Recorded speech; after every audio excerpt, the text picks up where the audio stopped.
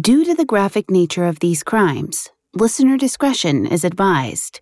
This episode includes discussions of drug abuse, violence, and murder that some people may find offensive. We advise extreme caution for children under the age of 13. Larry Rennie Thomas was in his classroom handing out his bio sheet to students as a way to introduce himself when the old woman stopped him to ask about jazz. It was 1988 in Wilmington, North Carolina, and Larry had taken a position teaching adult night classes for Shaw University. He'd noticed the woman earlier, sitting in on the first day of his Western Civilization course. She was maybe in her 60s, obviously intelligent, with a streetwise air about her. He liked how she snickered when students in the class disagreed with him. When Larry approached her with his bio sheet, which mentioned that he also moonlighted as a jazz radio announcer, she remarked that she'd always loved jazz. The woman's accent was a curious mix of New York brash and Southern drawl. She added that her husband was even a jazz musician. He asked her what her husband's name was, and she smiled as she responded, Lee Morgan. Larry stared at her in shock. He hadn't just met Lee Morgan's wife, he'd also met Lee's killer.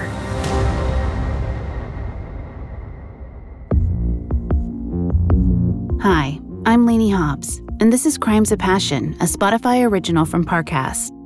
In the legal definition, a crime of passion is a violent crime that occurs in the throes of extreme emotion, leaving no time to reflect on the consequences. But in this show, we explore how passionate relationships sometimes lead us to criminal activity. How does a husband and wife become killer and victim, or killer and co-conspirator? If there's a thin line between love and hate, what manipulates our relationships into deadly results? You can find Crimes of Passion and all other Spotify originals from Parcast for free on Spotify or wherever you listen to podcasts. This week, we'll discuss Lee Morgan's rise to the upper echelons of American jazz, then his rapid fall into drug addiction.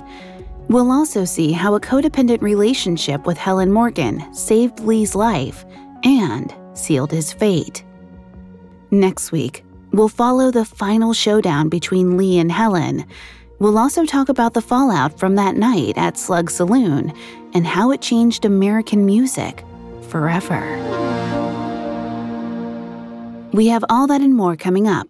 Stay with us. Imagine you're a fly on the wall at a dinner between the Mafia, the CIA, and the KGB.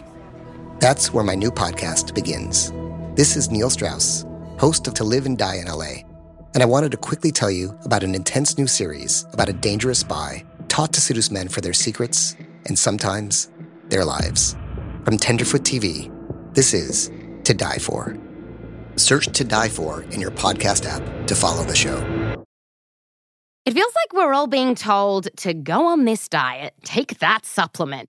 Ozempic will give you depression, but you know what'll cure that? Weed. Or you could try to balance your hormones. At Science Versus, we're like, what the f*** is going on? Forget the crap online and listen to Science Versus. Just the facts. Oh, and a bunch of stupid jokes. What is a ghost's favorite fruit? Blueberries. That's Science VS. New season out on Spotify soon. A new true crime podcast from the team behind Up and Vanished. In 2016, adventurer Justin Alexander was invited on a trek by an Indian holy man. They headed to a spiritual ground in the Himalayan mountains, a place beyond civilization. The holy man returned and said nothing, but Justin was never seen again. What happened to him?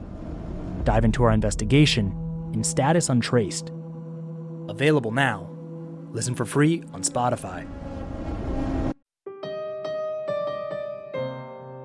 We don't know much about Helen Morgan and her life before she met Lee. A lot of the record comes from Helen herself, when Larry Rennie Thomas interviewed her about her life in February of 1996. But according to Helen, from the beginning, she always felt she had to fight for what she wanted. She was born Helen Moore in 1926 on a small farm near Charlotte, North Carolina. She never liked the rural life. She hated the endless chores of the farm. When she was big enough, she would leave the farm and go off on her own. But from an early age, Helen learned that things don't always work out as planned. In 1939, when Helen was only 13 years old, she had her first child. Another arrived the next year. It's unclear what circumstances Helen had her children under, but it's likely that she suffered from some form of coercion and was possibly even forced into a relationship. Before I continue with her psychology, please note, I am not a licensed psychologist or psychiatrist, but I have done a lot of research for the show. According to the human rights organization Equality Now, girls who marry at a young age are more likely to develop symptoms related to post-traumatic stress disorder and depression. Helen wasn't married, but at 13, she was a mother. It's possible she was expected to take on the role of an adult woman as well. In another study conducted in 2011, researchers found that girls married before 18 have a higher risk of developing anxiety and even bipolar disorder. These girls are also at risk of having substance abuse problems later in life. At 13, Helen's body was also not physically ready to have a child. Early pregnancies often have complications threatening both the mother and the baby.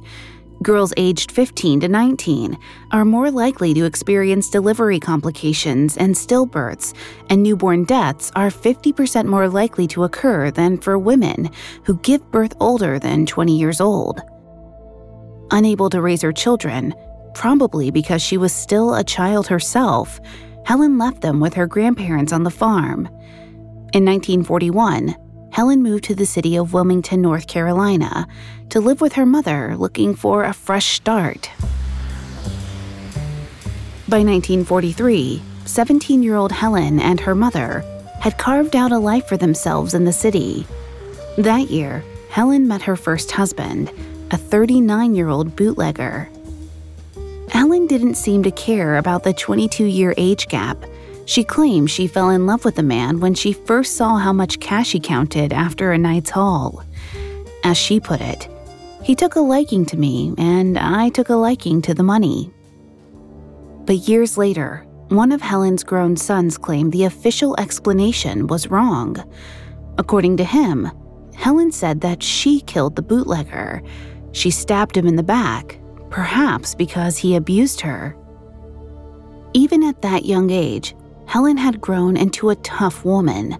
She was a talker and a charmer, but sharp when she needed to be. If Helen was in another abusive situation, maybe she felt forced to take extreme action. Domestic violence is incredibly dangerous, especially to people who identify as female. According to a study published in 2021, 1 in 4 American women have experienced domestic violence, compared to 1 in 10 American men. In some cases, someone may believe their only recourse is to kill their abuser. In many instances of abuse, the violence can get so bad that a survivor may convince themselves it's kill or be killed. Remember, Helen's marriage to the smuggler came after what was also probably 1 or more abusive relationships back on the farm. Helen's previous partner most likely coerced her into having 2 children while still a kid herself. And domestic abuse can stay with a person long after their physical bruises fade.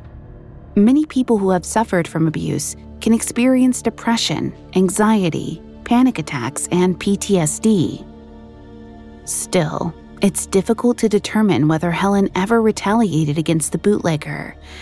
Without more to go on, it's impossible to know which story is true. And back in 1945, the bootlegger's family didn't see a cause for alarm.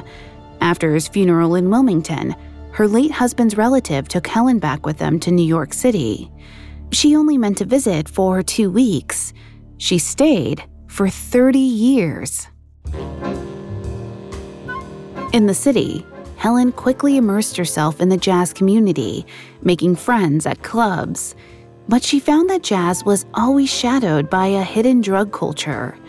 Many performers took heroin or even cocaine. Some used it to spark creativity, others to stay up at night, and others just to have a good time. But Helen wasn't tempted by drugs, and in that, there was opportunity. By 1946, she was making money as a runner, transporting drugs across the city. The dealers trusted her because she wouldn't partake herself. Traveling between the jazz clubs and the New York underworld, Helen further cultivated her tough persona to protect herself. She could be kind, generous, joyous even, but always underneath, she had that edge. And with that combination, Helen thrived. Just 100 miles away, in Philadelphia, Pennsylvania, destiny was waiting for Helen in the form of Lee Morgan. Edward Lee Morgan was born the youngest of 4 kids on July 10, 1938. His parents were both Black Southerners who had immigrated to the city after World War I, searching for opportunities. Lee's father Otto was a veteran and found work at a wool factory. His mother Nettie was a domestic worker. In the evenings, Nettie not only cooked dinner for her 4 children, but for the neighborhood kids too. And Nettie's table quickly became a gathering place for another crowd, the jazz musicians of Philadelphia. Every artist who passed through the city stopped by the Morgans for a bite. Lee's siblings fostered his interest in jazz. His sister Ernestine and brother Bubby brought home records and let preteen Lee tag along to concerts at the Black venues in town.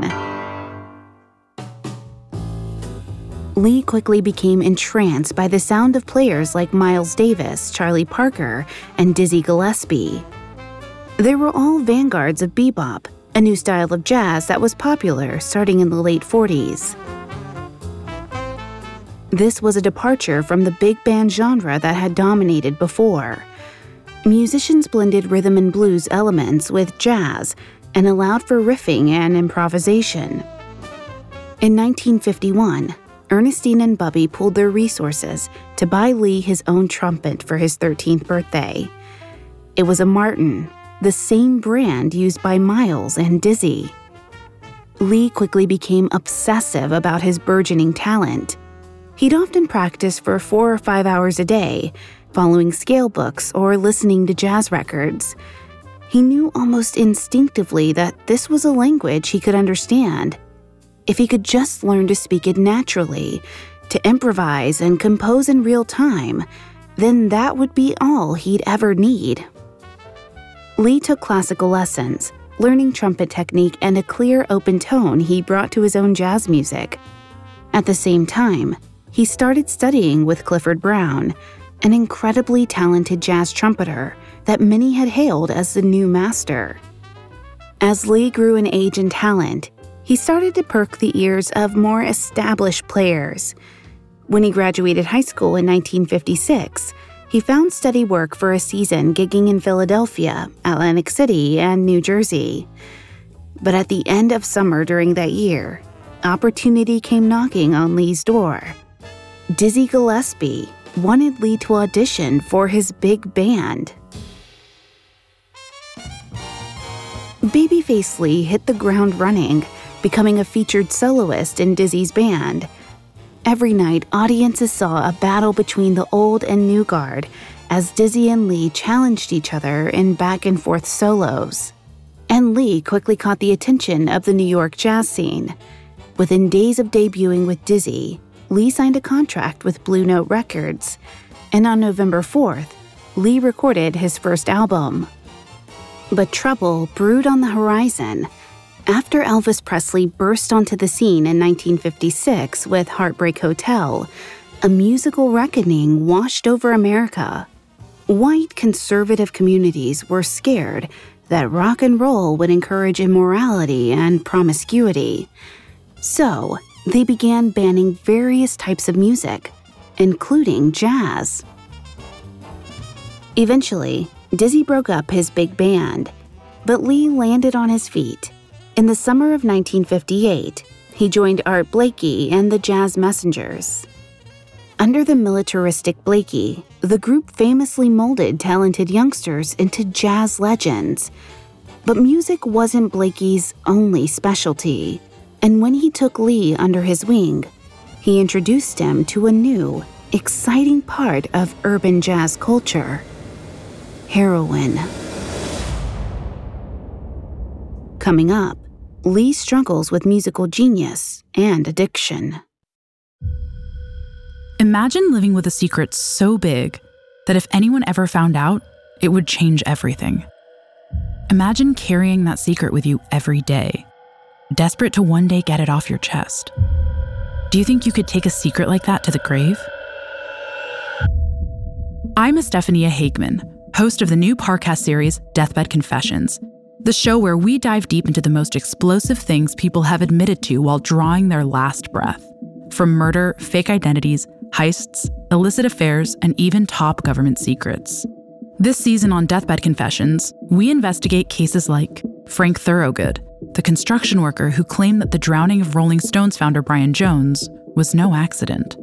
Margaret Gibson, a silent film actress who, while dying of a heart attack, confessed to one of the most famous unsolved crimes in Hollywood history. And ex-CIA officer Howard Hunt, who on his deathbed confessed to playing a role in the assassination of President John F. Kennedy. Deathbed Confessions is a Spotify original from Parcast, airing episodes weekly starting July 21st. Follow and listen to Deathbed Confessions for free on Spotify.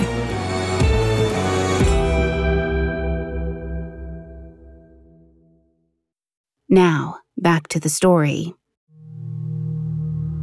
After years of hustling, by around 1945, Helen Morgan had carved out a life for herself in New York City. She secured a legitimate job as an operator at a telephone answering service and rented an apartment on 53rd Street.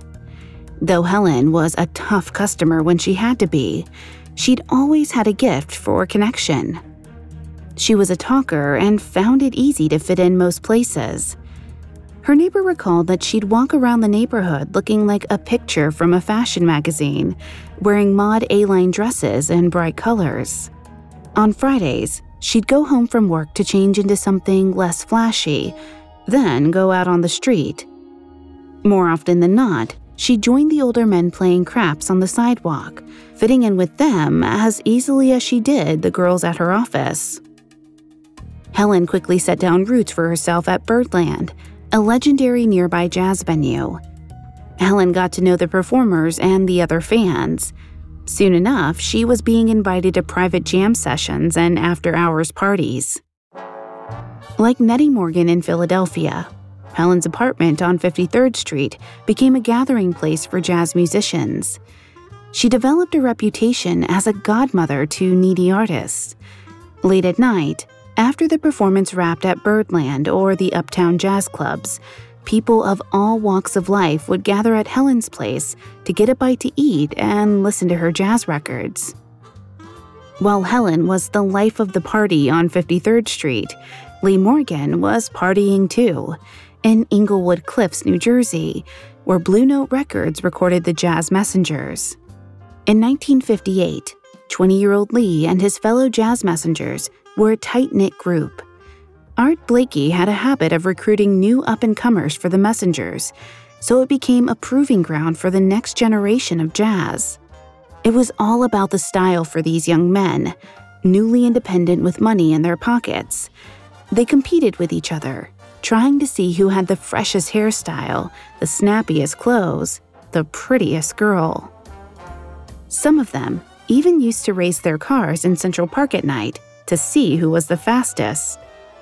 But the culture of the Messengers was tied tightly to drugs. The band's leader, 39-year-old Art Blakey, was a lifelong heroin addict, and he encouraged opioid use in his band.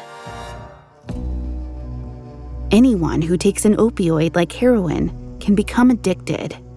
Cravings for opioids affect people on both the physical and neurological levels, and drugs like heroin have an insidious way of hooking people. Like all opioids, taking heroin leads to an instant release of endorphins, which are neurotransmitters that make you feel good. Endorphins can dull or entirely mask pain, which is why doctors use some opioids as painkillers.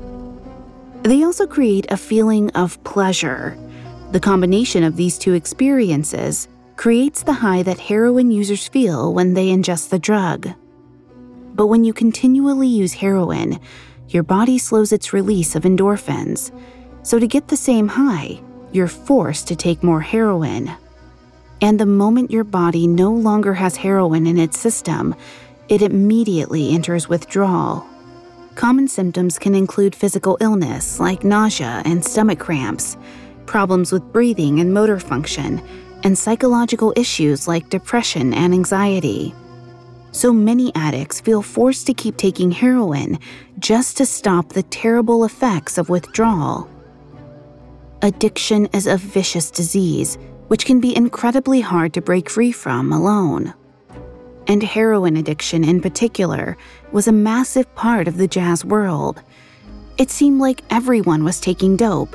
Charlie Parker, Miles Davis, Chet Baker, Billie Holiday. According to addiction researcher Maxim W. Furyk, heroin became popular among the jazz community for a couple of reasons. First of all, it was widely available thanks to the Italian-American mafia. Their product flooded the streets, especially in the predominantly black neighborhood of Harlem. But more importantly, heroin provided relief for a lot of issues in jazz musicians' lives. It masked the pain of standing and playing for long hours, doing small, repetitive movements. It made players feel like they could handle an energetic, hours-long gig or a recording session. And since most jazz musicians were black, many were coping with the harsh realities of racist society. Though they were masters at their craft, they were confined and humiliated by segregation and a lack of equal rights. They were continuously placed in the role of entertaining white society without getting respect or recognition for their work. Some venues that employed black jazz musicians wouldn't even allow black audience members. And they had to be constantly on their guard against most music labels, managers, and club promoters. Many would seize the chance to underpay or otherwise exploit the artists, making them money. So heroin became popular. In Art Blakey's Jazz Messengers, it was a rite of passage. Art was a functioning addict, meaning he was able to manage his addiction alongside his career. But his young protégés that couldn't handle the drugs were quickly dismissed from the Messengers. Lee struggled with his addiction to heroin in the late 1950s and early 1960s. He had triumphs like playing live with the Messengers, composing music, and cutting more records. But increasingly, everything in his life became dedicated to obtaining more drugs. One time, Lee showed up to a Messenger's rehearsal with a large bandage wrapped around his head. When his friends asked what happened, he shrugged their concern off, claiming it was an accident. But in reality, he'd overdosed. He got high in his apartment and fell onto the steaming radiator with the hot metal pressed against the right side of his head. The radiator burned off all of his hair where it touched him, and even some of his skin. Lee was left with a scar on his scalp, which he even changed his hairstyle to hide. Another time, Lee showed up to rehearsal wearing slippers. He'd pawned his real shoes so he could buy drugs. Though he still acted like a high-flying star, Lee knew he was on a downward slide. When he was sober, he was a brilliant trumpet player, but it was getting harder for him to stay clean. He missed rehearsals and gigs and couldn't play even if he did show up. At some point in the summer of 1961, Art finally fired Lee from the Jazz Messengers. He drifted back to Philadelphia and spent 2 years hustling and feeding his heroin addiction. Finally, in 1963, he knew if he wanted to play again, he needed to take drastic action. Lee sought treatment at the Narcotics Farm, a government rehab in Kentucky favored by celebrities. Though he didn't get completely clean at the farm, when Lee was released a few months later, he felt able to start playing jazz again. And with his tentative sobriety, he was able to record one of the most influential jazz songs of the 20th century. On December 21, 1963, 25-year-old Lee felt nervous as he listened to his band tuning their instruments. He was back in the studio, leading a recording session for Blue Note for the first time in a while. The session had gone well so far, and they'd been able to cut a few tracks, but the music had hit a lull. They still had space to fill on the album, but no material to record. Lee went over trumpet fingerings and saxophone harmonies in his mind. He nodded his head to a driving rhythm only he could hear. He thought he had something. It was as if God himself was arranging the music inside Lee's head. Lee waved to his bandmates and disappeared to the bathroom. The clock ticked on the wall. With every minute that passed, his fellow musicians became more concerned. They were afraid that Lee was shooting up in the bathroom and would return too high to play if he wasn't passed out already. But when Lee burst out of the bathroom, he held a roll of toilet paper high in his hand.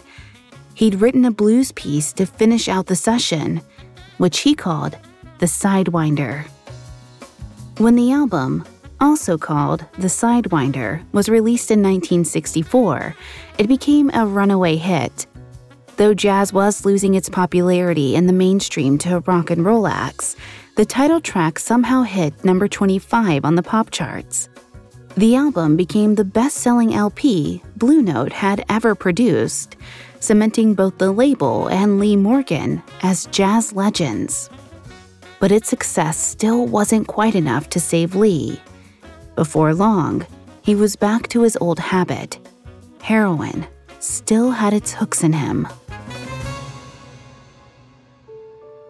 When someone uses heroin, it rewires their brain. According to the American Addiction Centers, recovering addicts can feel long-term mental health effects for years after getting clean. Even external stressors that aren't drugs can cue the brain's craving for heroin. This is why it's easy for people to relapse. Lee drifted after The Sidewinder, living off the money from the album, and when that gave out, he started pawning his things, his clothes, his records, even his horn. By 1967, he'd hit rock bottom, sleeping in the gutter outside of Birdland, the jazz club he used to headline. That's when Lee finally met his destiny, Helen Moore. Up next, Helen puts Lee back on top. Now, back to the story. By 1967, Helen Moore had become the godmother of jazz in New York City. Not only was her 53rd Street apartment the place where all the musicians gathered, but everyone was welcome at Helen's home and Helen's table. A hungry musician could ask for a snack at her parties and end up with a Thanksgiving feast. Turkey, beans, collard greens, even pie or cobbler for dessert. Like Lee Morgan's mother did in Philadelphia, Helen expressed her love by opening her home. She needed to take care of people.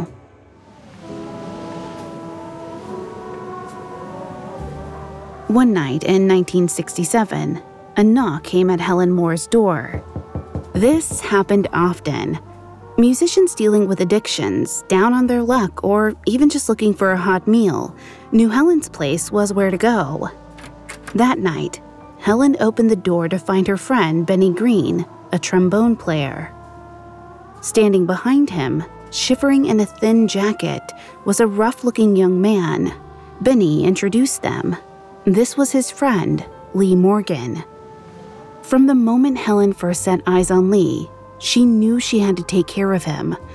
She asked him why he was only wearing a jacket. Where was his coat? It was gone. He'd pawned it for drug money. When Helen learned he was a trumpeter, she asked him where his instrument was. He told her that he'd pawned that too. Helen thought it was unacceptable. A trumpeter without his horn was like a carpenter without his tools. So she stood up and told Lee to come with her. They were going to get his things back. That meeting was the blueprint for the next 5 years. If Lee needed help with something, Helen would get it done, fast. Helen was a woman who was beloved by the jazz community and quick to offer a kindness to someone in need. But by her own account, she was no Mother Teresa. In one interview, she told Larry Rennie Thomas, "I will not sit here and tell you that I was nice, because I was not. I was the one who will cut you. I was sharp." And Helen was going to use her street smarts to get Lee back on top. Initially, there was a maternal heir to Helen and Lee's relationship, and to free him from his addiction, she took over the role of devoted caretaker. Then, they became lovers. Though they were never married, she began introducing herself as Lee's wife, even though Helen was 12 years older than Lee. Helen knew getting Lee his horn back was a symbolic gesture. If he really wanted to perform again, he needed to get clean. He still had friends in the jazz community who remembered his genius, but he became so notorious for his addiction that no one wanted to take the risk of booking him. So in 1968, Helen paid to send Lee through an outpatient rehab program. She and Lee also moved to the Bronx together to be closer to Lee's clinic. Lee had been to rehab before, but found it hard to kick the habit for good. This time, with Helen supporting him, he was able to make the switch to methadone. Methadone is a synthetic drug that hits the same receptors in the brain that opioids do. Doctors began using it as a treatment for heroin addiction in the 1960s, as it helped opioid addicts recover by reducing withdrawal symptoms. Though it's slower acting than other opioids, methadone can still become addictive. So usually it's controlled by doctors and given out in specific doses. But Lee Morgan didn't have that experience. According to his friends, he kept an entire refrigerator full of vials of methadone. So in many ways, Lee had just traded one addiction for another. Despite Lee's dependence on methadone, he found himself able to focus on music once more. And once he finished his outpatient rehab, he found his friends waiting for him. Everybody wanted to play with the great Lee Morgan, now that he was supposedly clean.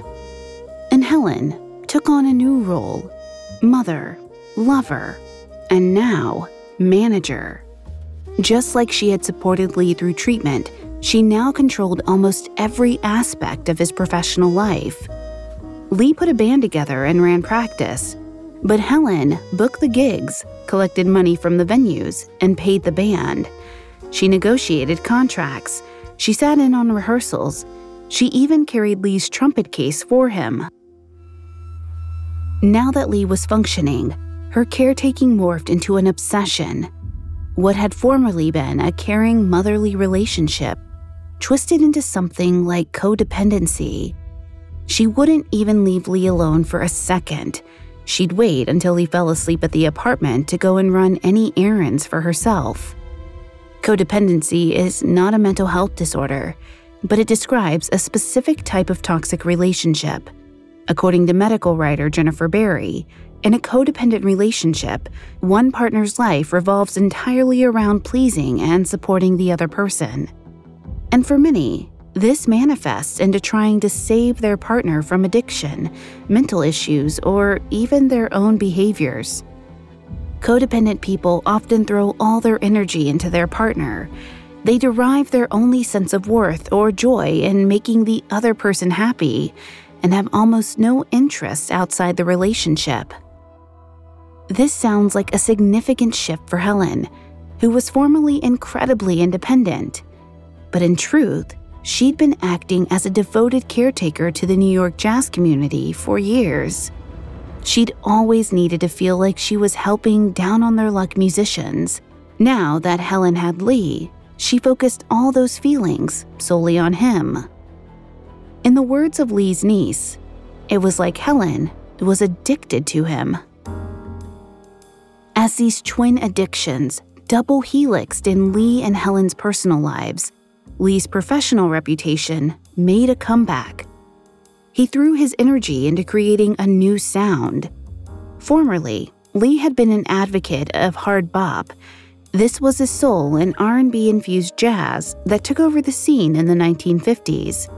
But by the 1970s, Lee was looking for something else. He started playing the flugelhorn, which gave his solos a darker, richer tone than his trumpet, and his new compositions were all mellower than the music he played with the Jazz Messengers. Lee's outfit toured the East Coast, played the big cities, even recorded a live album at the Lighthouse Cafe in Hermosa Beach, California. And, of course, every turn of the tour was plotted, booked, and paid for by Helen. But Lee was still dissatisfied. He grew upset at jazz's place in popular music. Even with a towering reputation, he struggled to book big venues. Lee felt it reflected the space Black people occupied in American society. Jazz artists, who were often Black musicians, were relegated to small halls, whereas white rock and roll acts like Elvis Presley sold out arenas performing Black music. So Lee felt he needed to join the Black activist community to fight for better representation, and he thought he knew just who to target.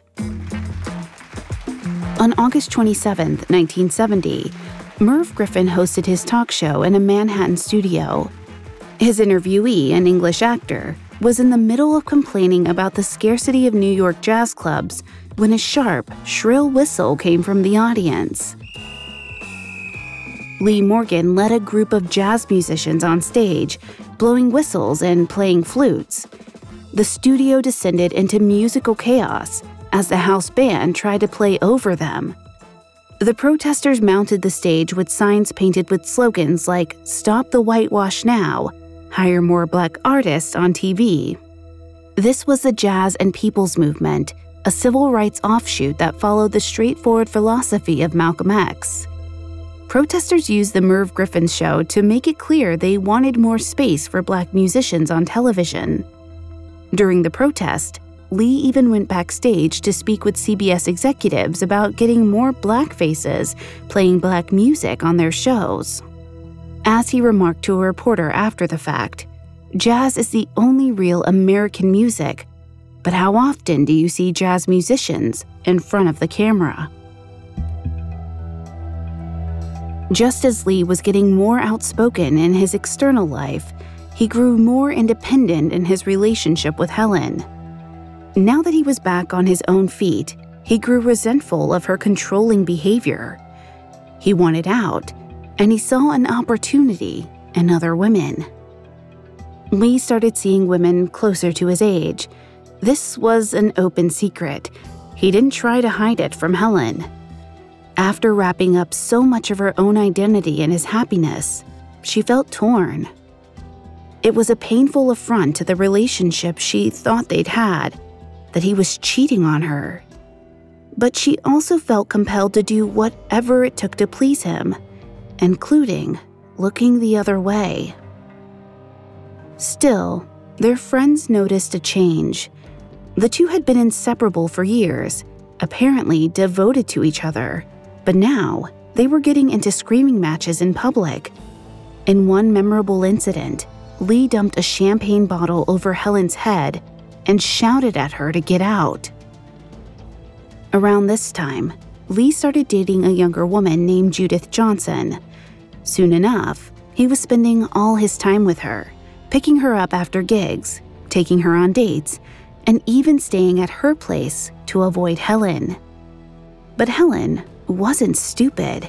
She knew what was happening, and for the first time, she felt threatened.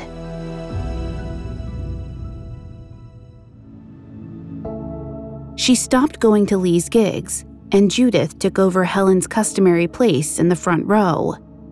Most likely, Lee believed Helen would take the destruction of their relationship as she had everything else, with quiet strength and resolve.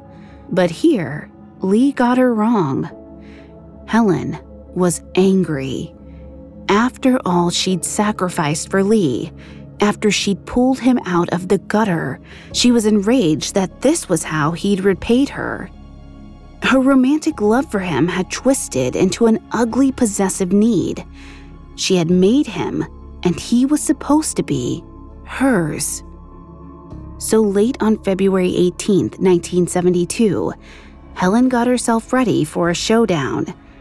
She dressed herself up for a night on the town.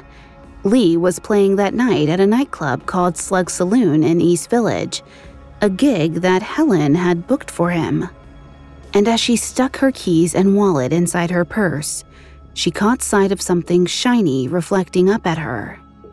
It was the silver-plated .32 caliber gun Lee had bought her for protection. She snapped the purse closed and slung it over her shoulder. Tonight, she would get Lee back. She made him what he was, and he belonged to only her. And if she couldn't have Lee, nobody could.